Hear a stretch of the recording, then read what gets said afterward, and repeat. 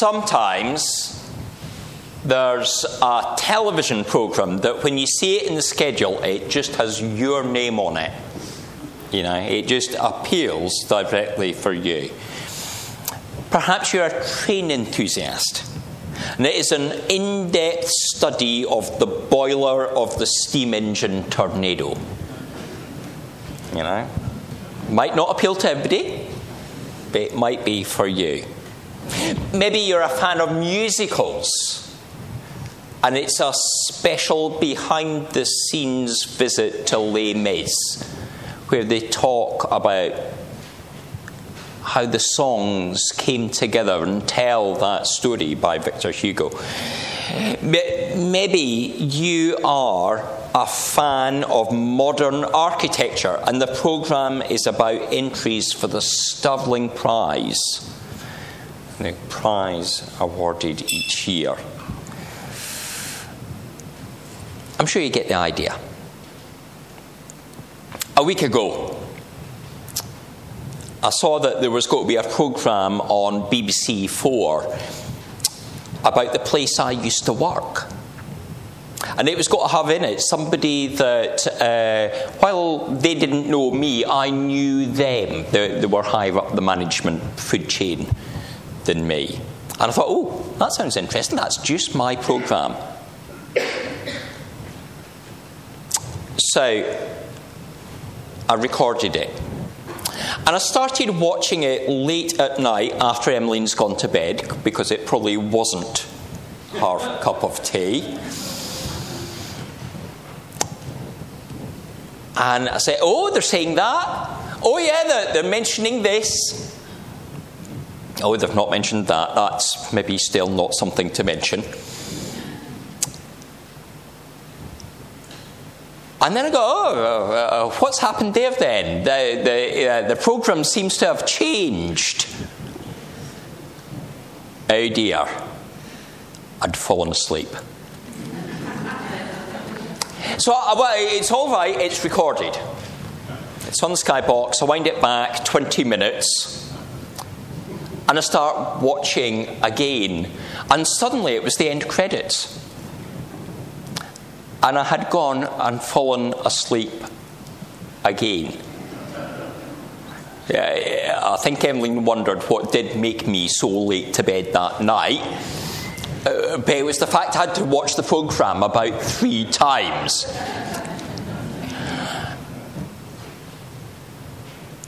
I'd eaten late, my eyes flickered and closed. It wasn't that it was boring. I was very interested. I wanted to hear what they were saying. I was very keen on the programme. But I'm human. It had been a long day. The evening was warm. And it had an effect on me. The passage this morning shows the humanity of the disciples, but also of Jesus. We've sang meekness and majesty, manhood and deity. There's a harmony there, fully human and fully divine. In our passage today, we particularly see the human aspect of Jesus. But let's think about how that human and divine Jesus prays.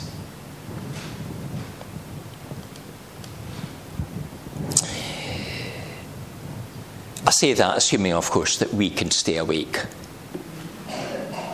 I did have a lecturer at college who infamously, with the class the year above me, fell asleep mid-sentence. I've never done that, at least not that I can remember. Jesus takes his friends to pray, and he asks them to wait to watch. And maybe that topic of asking them to wait and watch is in itself a thing about prayer and how we can pray as a church. A topic worthy of exploring, because quite often when there's an event going on, a big event like Spring Harvest that I've already mentioned, there will be people praying. There'll be people outside the Big Top that are gathered to pray for what's happening in the Big Top. And there'll be people around the world that are praying for what's happening at Spring Harvest. Layering upon layer, the prayer for what's going on that morning or afternoon or evening. Calling for spiritual protection. Asking that the Spirit might touch and bless the right individuals. Calling for the leaders to be guided God's way, and so on. I've mentioned already this morning about there being church meeting on Thursday night. If you cannot be here at church meeting, please pray at home for church meeting. Please think of discussions, look at the agenda, use it as a prayer diary in the week, in the run-up to church meeting, that we can be God's people and discuss things in the way that God wants us to approach matters. When we're doing things, when you see something in the newsletter or in Good News or in the calendar, think about it and pray about it and keep praying for that event, even though you're maybe not directly engaged in it. But use markers to pray that those who are might be blessed by the Spirit to do God's work. And that way you contribute to that work that is going on.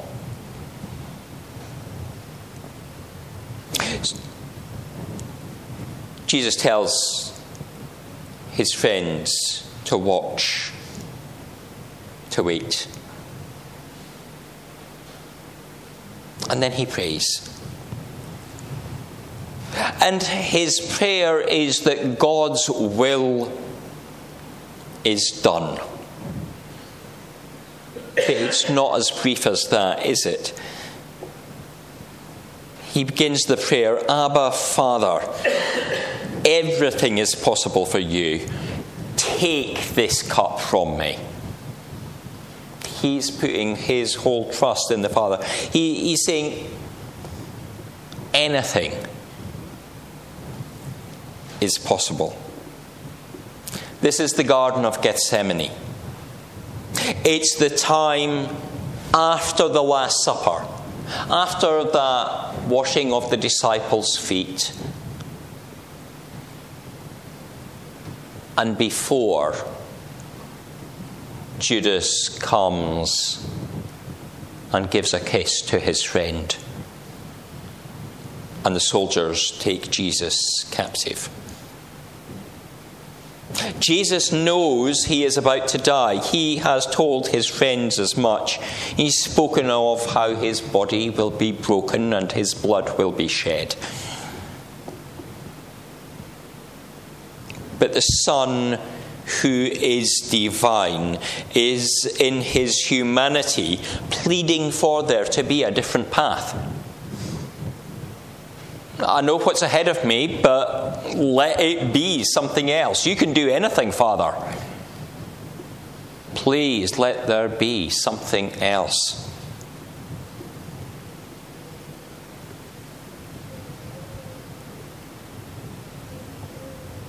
And he doesn't just pray it once. We see again in verse 39 that it says that he goes and prays the same prayer again. And it's hinted at that he goes and prays it a third time too. Not simply praying for the Father's will, but asking that things might be different. that the God who can do any miracle will now do something that will save him from the agony of the cross.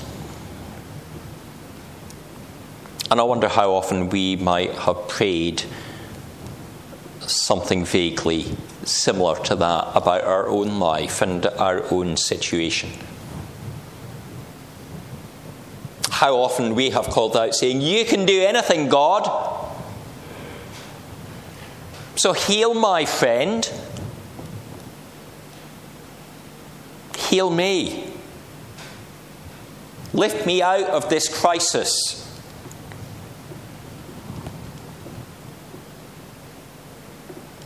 Come on, God. You can sort it out. Do the instant miracle. Change the world. My life is in ruins. Rebuild me.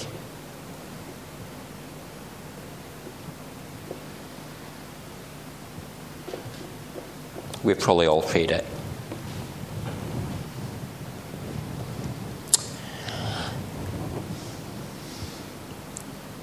That might even have been what was rolling off your tongue this morning as you got out of bed. This is the situation I face. Dear Lord, I can't face this. Change it. And some of us might have prayed that and then seen the miracle. Some of us might have prayed that and then seen our life turn around, that something new happened, something amazing, something great, something we couldn't have dreamed of. And hopefully when that happened, we said, "Thank you, Lord."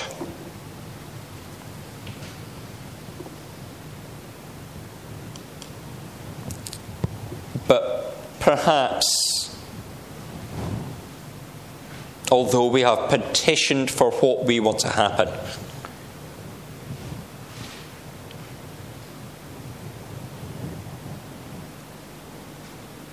we've not seen it answered that way.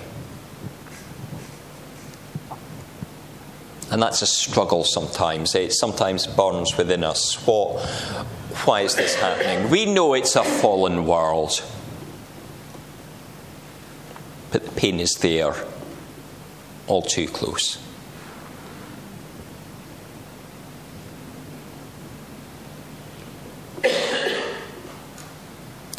Jesus prays for the situation to change, for it to be a completely different story that will unfold, that he will not suffer agony and pain. But yet even the Son of God, fully divine, goes through that agony and goes through that pain.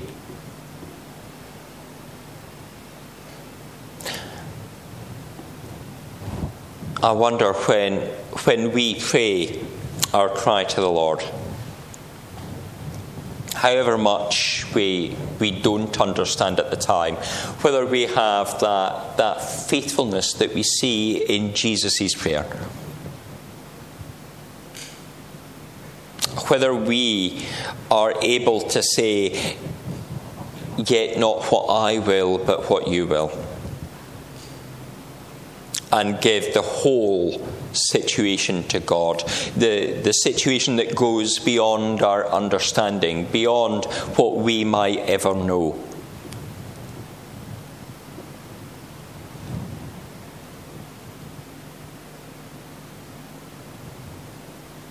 The loving Father sees our agony. And if there was another way, by his mercy and grace, he would open that pathway. The prayer would be answered. For Jesus, he had to go to the cross. Yet by going that path, our sins are forgiven. Our hope becomes a sure and certain promise.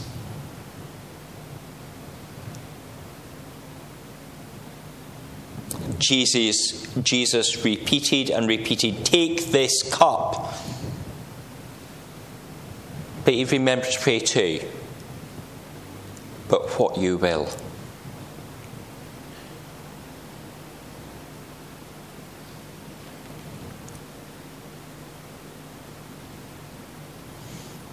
Are we ready for something that might be the opposite of our will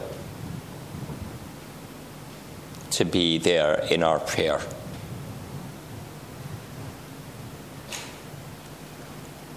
We need to wrestle. In our wrestling, in our doubts,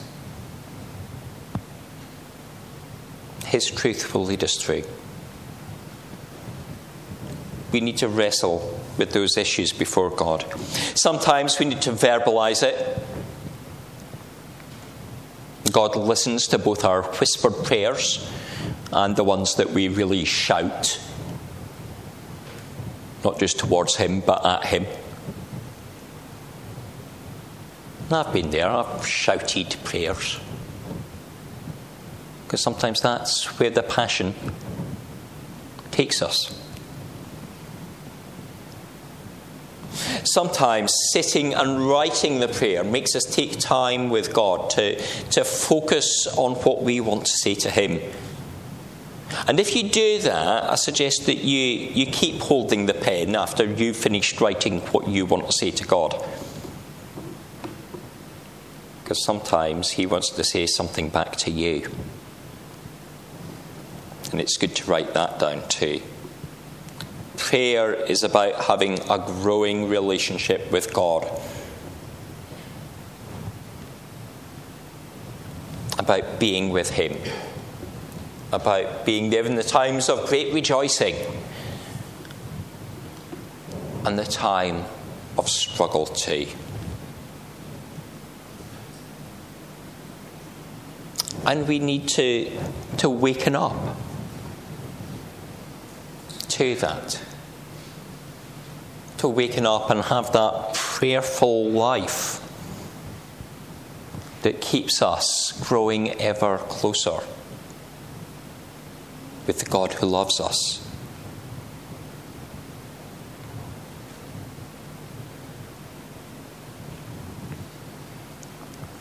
I know a number of people who set daily alarms, maybe on their watch or a special clock, or maybe on their phone, daily alarms to go off at certain times.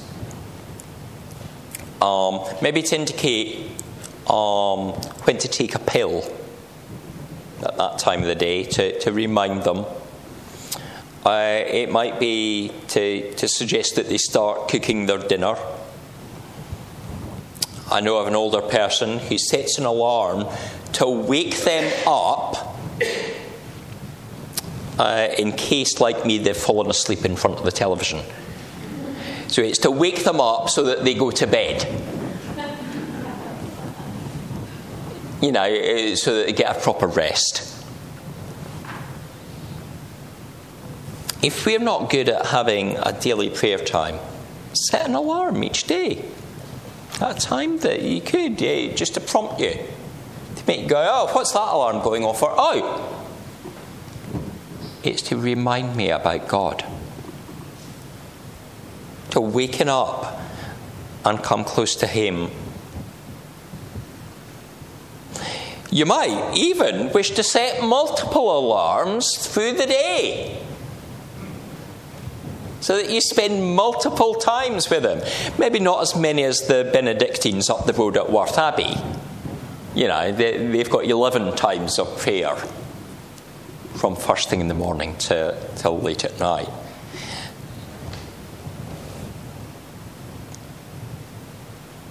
But it's good to come to Him and just go, yes, I want to do that.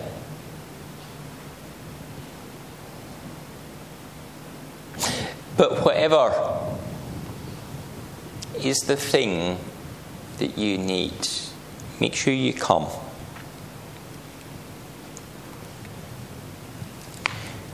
make sure that as you pray, you're not just presenting how you're feeling, but you're seeking what God is saying about the situation too. So that you're trying to pray the prayer that God wants you to. The prayer that He has on His heart for you. It only really comes when you're in relationship with Him. Come to Him. Lay your hopes and your fears at His feet. And say, not what I will, but what you will. So that His name is glorified in all the earth.